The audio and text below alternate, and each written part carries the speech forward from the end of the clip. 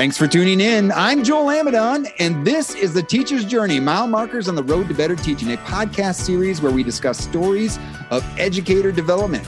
This podcast is brought to you by the University of Mississippi School of Education, is an Amadon Planet production. Hey, and today I am joined by Christy McGee. Christy, how are you doing? I'm doing well, thank you. And how are you? Oh, I'm doing excellent. This is exciting. We got a chance to do a little portfolio stuff before this, but I'm excited that you're willing to jump on the podcast with me. So, and I know it's a long day. So, and I know it's in the evening, but that's part of the dedication of being a teacher sometimes is doing this sort of stuff, right? Thank you. Yes, it is. And thank you for having me. I'm very excited to be here. Can you give us a little introduction to who Christy McGee is? I have been working with my school district for 8 years. I have done a little bit of everything, but I'm currently a second grade English language arts teacher. And I am also the school intervention support specialist, which is a fancy term for saying I'm the part-time school counselor. So I wear many hats around here. Yeah. I mean, and we were talking about it a little bit before, and you're like, well, what do you do, Dr. Anna? We're like back and forth about, and sometimes it's probably responding to some needs too. Like, hey, this need needs to happen. And it's about, okay, I'm going to fill this needs. And it's about, coming down to taking care of kids and how do we do that best, right? Yes. Yes. We didn't have a counselor at my school. So I decided kids were always coming to me to talk and I didn't want to tell them the wrong thing. So I got my master's in school counseling. Oh my goodness. And they created a position this year for maybe part-time. And next year I'll be the first ever full-time elementary counselor at my school. Holy cow. That is amazing. Yay. Yes. And now you're working on another degree. Yes. Yes. Wow. Oh my goodness. So again, I mean, part of the reason I wanted to start this podcast, and this is a little aside, is like to tell a story, like to honor teachers and honor the amazing things teachers do. And thank you. I mean, thank you already you saw a need and like, I'm going to go and already I'm filling this need, but I want to be better at filling this need. And I'm going to go get a degree to do it well. And like, holy cow, you are amazing. Thank you. Thank you. So this is a long road of becoming a teacher. And so on that road are other teachers. And so as we kind of start the podcast, we want to reach out and thank some teachers. So can you thank 3 teachers who have shaped your development as a person? The first person I have to thank always is my mother. My mother and my father were teachers, but my mother taught much longer. She taught 37 and a half years. She's very proud to say that. And she actually taught at the same school, same grade for all of those years. And ironically, when I started teaching, I went into second grade. So it was ironic that I feel like I picked up where she left off. Yeah. But I loved how she was with kids, and I love the difference that she made. She really wanted to touch those kids. So she's the first person. And the second person was my high school teacher. He taught us geography, world history. He taught us social skills. He taught us a wide variety of things. I had him for 4 different years. He was the announcer at the football games, but he really, really talked to us about being good people. He would take us into left field with our lessons, and we'd be like, this has nothing to do with geography. And somehow he would tie it right back into what, he was teaching us. And he just wanted us to be great people. And Mr. Billy Hinton is his name. And I'm forever just grateful to him for, just instilling those ideas in us at an early age. And the last teacher, she wasn't my teacher, but she's an educator. And that was the first principal that I worked for. And that was Dr. Holly Parker.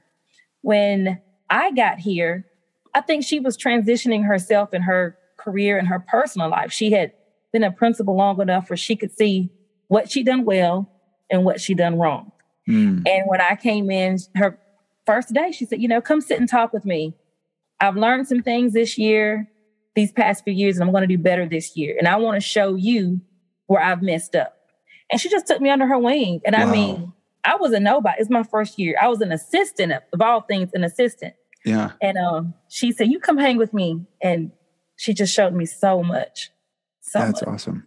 Yeah. Wow. I mean, and the thing is too, I love that you identified an educational leader and like, as one of your teachers, and like, And that's kind of what we're here to do. We're here to talk about educational leadership, some of the mile markers on your own development. And this podcast, we've kind of focused in on teachers, but we also want to focus on educational leaders because they shape our lives. I remember one of my principals, Mr. Yates, he came and this is what he said. We used to get, I got school lunch and get ham, a big old slice of ham at school lunch. And he showed me, like, I was trying to cut it with a fork. He's like, no, cut with spoon. All the pressure goes to one spot. And it was like, I mean, yeah. So like it was an easier cut rather than the flat part of the fork. And he was like, how does that work? And like, but just the fact that he would, these little lessons, and he would do that all the time. But I just remember that one just stood out. But it was like, third grade, but it was like, here's someone who I know is in charge of our school, but also cares about us as people. Yes. And like, it just is willing to invest a little bit of time in the kids as they're doing their thing. Right. And so I love it. So thank you. Thank you for sharing. This is awesome. Yes. All right. So 2 reasons or events that led you to become a teacher. Well, one of them is familial. Obviously we heard about that. So, but you can share 2 more. You get a bonus one. Well, of course, my mother, I've said her already, but I think what made me want to be a teacher and even be an educational leader, I call myself a sponge all the time. I love to learn. I love to try new things, and I love to share what I have learned with others. And it excites me when a kid gets that moment and they have picked it up and you see the light bulb goes off. Mm-hmm. That excites me. And even when I'm working with my peers and I share something with them and they come back later and they say, hey, that idea that you shared with me was a great idea. It really worked. That makes me feel good. Yeah. And that just makes me want to just, continue to help others. Well, yeah. And then it's like just the light bulb of the students, the light bulb of the teacher that's also then helping those students. So it's like, yes. Yeah, that's wonderful. And so now we get to think about these mile markers of your development as a education leader. So, we have these moments, your own, it's one of your own light bulb moments, right? Mm-hmm. So where would you place 1 mile marker on your path to being a better educational leader? It started last semester, but it carried over to this semester. Dr. Deshane had us do a project. I can't remember what class it was now that I had under him, but we had a project with Dr. Deshane last semester, and it was come up with a professional development idea. So I came up with the idea, but then I was able to present the professional development this January, to my teachers. And it was a district-wide professional development day. I didn't know who was coming, but the director of curriculum and professional development told me just make it so it fits everybody. I'm an elementary teacher. She said, make it where it will apply to secondary teachers and SPED teachers. So I was really stretched. To think outside of the box. How could I help someone? But then when I got in there, and again, the light bulbs were turning on. I was talking about the VARC model of learning, and to see the different people from all different grades, like, yeah, we don't do these things. We should do these things. Or we do these things, and we don't even realize why. But yeah, we're doing it. What more can we do? So it was a great experience. Like, yeah, I can help. I really can help somebody with what I know and what I've learned. That's awesome. And so what artifact would you use to represent your mile marker? Well, on our portfolio, on our site that I uploaded the PowerPoint that I created from it, that I shared with the class. And I walked them through, how do you feel as a student sitting in class? Mm-hmm. Are you bored? And I even had the Charlie Brown sound effects. That's what, kids hear. That's what I hear, sitting in class. And I gave different ideas of how to present a lesson to your visual learners, to your auditory learners, to your kinesthetic learners. So that was the artifact that I created for that, to just show what I shared with the other teachers. Nice. So, so we kind of got at the context of it. So why was this important to your growth as an educational leader? Why was this moment? It let me merge my love of counseling and my love of teaching. Because teachers and counselors wear totally different hats. The teacher hat, I'm thinking about that standard. I'm thinking about that test. I'm thinking about that quantitative data that I'm going to collect at the end of the week to see what that kid learned. But the counselor in me is looking at the quality of it. Did they enjoy it? Did they feel something? Did I enjoy it? Was it fun learning? Are they going to remember it? So I was able to merge my two loves together into one idea. Yeah, I love the idea of these hats, and they're constantly. I mean, and sometimes too, like, when you have those exchanges, probably maybe with some folks that like the special ed or the secondary teachers, they might have a different perspective. All of a sudden, I got to put on my student hat real quick because I'm getting a different perspective on this. Yes. So, we talk about an artifact, a mile marker of your growth, a moment, an artifact, why it's important to you. And then we talk about, well, why is this mile marker important to the field? So how do we tie it to standards? And so the standards that we're looking at are the NELP standards, the National Educational Leadership Preparation Standards. So these are standards for educational leaders, and like how to, how is a educational leader best prepared to assume the role or put on the hat, right? The educational leader hat. So which of the standards of the, there's 8 of them, but which of the standards do you think align best with your moment? Of the NELP standards? Let me think. See, I was thinking, my mind was focused on the CAPE standards. Oh, okay. Well, what do you got for the CAPE standards? What did you say? For the CAPE standards, I was thinking about it aligned with standard A 1.1, that the candidates for advanced preparation demonstrate their proficiency to understand and apply knowledge, and then they share it with others in the field. Mm-hmm. And I'm just summarizing that standard. I know that's not word for word. Yeah. And I think at one point it says leading and collaborating with your peers and colleagues. So that was a chance for me to lead a session, but also collaborate and inform those discussions with my colleagues as well. So I'm gonna meet your CAPE standard, and I'm gonna meet you with a NELP standard. I think it's standard 7. Okay. Building professional capacity. So to promote the current and future success and well-being of each student and adult by applying the knowledge, skills, and commitments necessary to build the school's professional capacity, engage staff in the development of a collaborative professional culture, improve systems of staff supervision, evaluation, support, and professional learning. And so I think by you implementing something that, and then responding to the needs and making it meet the needs of all those different folks within the district, sounds like standard 7 to me. What do you think? I think so. I think you're right. Yeah.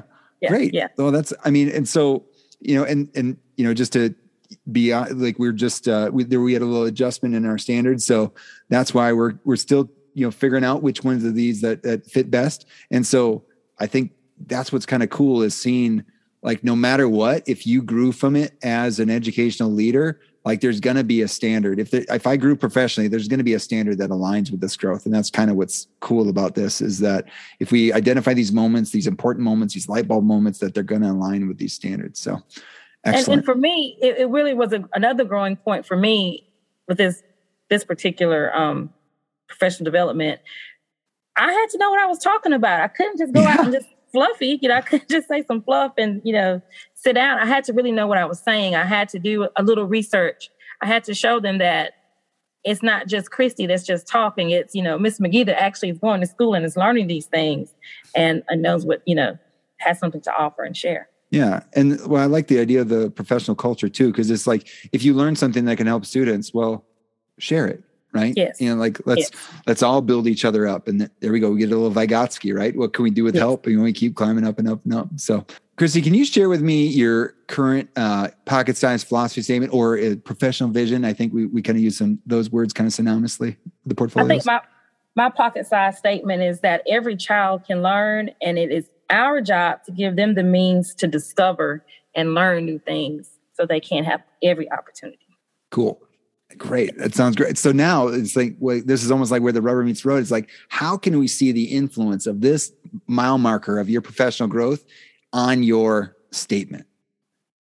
Because I'm trying to help other teachers, give them different opportunities to learn. It's so much more than just a worksheet. It's so much more than just putting something in front of them, putting even a computer program in front of them. Let's make learning hands-on. Let's make it give them real life connections. Let's give them just different kinds of opportunities where they can just learn and grow. Awesome. Yeah. And how do you see this influencing your journey as an educational leader? I think it's helping me broaden my mind because, my experiences with principals have been that you're more into the quantitative side of it. You're more into the scores and how we're going to get there. But I'm finding that I'm able to merge more of, let's create a school climate. Let's teach teachers how to, improve the quality of their teaching through fun, hands-on activities. So it's not just all numbers and data, which is important, which is very, very important, Mm-hmm. but we can do so by making learning fun for our students. Yeah. And I would just even go further, even like this is a part where we like do some resource dump, but like the thing is like, we know, like as teachers, Mm-hmm. teachers know like what an engaging lesson is. Like, and you had your folks think of themselves as students. Like we know what's engaging. We know what we've seen has been effective in our teaching. And then when we get to the educational leadership level, when we have to do our professional development, let's not lose that, right? Let's not lose those things. Right. Let's still make it engaging. Let's not like, okay, now I'm all of a sudden going to do a lecture about how the teachers shouldn't lecture. Like, no. Yes. Let's make it engaging. Let's still, make it fun, make it all the sorts of things that you just talked about as well. So I love it. I love this moment. I love this mile marker. Anything else you want to share before we sign off? That's all I can think of. This has been a lot of fun. I've enjoyed being here. Awesome. Well, thank you so much for being a guest on the Teacher's Journey. And we want to also thank everyone out there for listening. Thank you for tuning in. And so this episode may be over, but the journey to better teaching continues. Please subscribe to the podcast so you are notified when the next episode is ready for you to listen. And if you like what you hear, please rate and review the podcast. You can also share the podcast with someone you feel may be interested in these stories of teacher and educational leader development. And are you ready to start your journey to better teaching or better leading? Send an email to Nick Sisk, nickf@olemiss.edu, the School of Education Admissions Counselor, to hear all about the options for becoming a teacher or educational leader.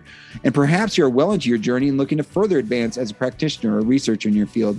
For more information on all of our graduate programs, contact the University of Mississippi School of Education's Graduate Studies Office by sending an email to gradeducation@olemiss.edu. Also follow the University of Mississippi School of Education on social media at Ole Miss Ed School on Twitter and Instagram so you can learn more about opportunities like free graduate application weekends, happen every so often. Information can be found in the show notes for this episode at roadtobetterteaching.com. Finally, thank you to Christy for sharing a portion of her journey. And thank you to all of you listeners out there for taking the journey to better teaching. This world is a better place because you have used the gifts you have been given to teach others.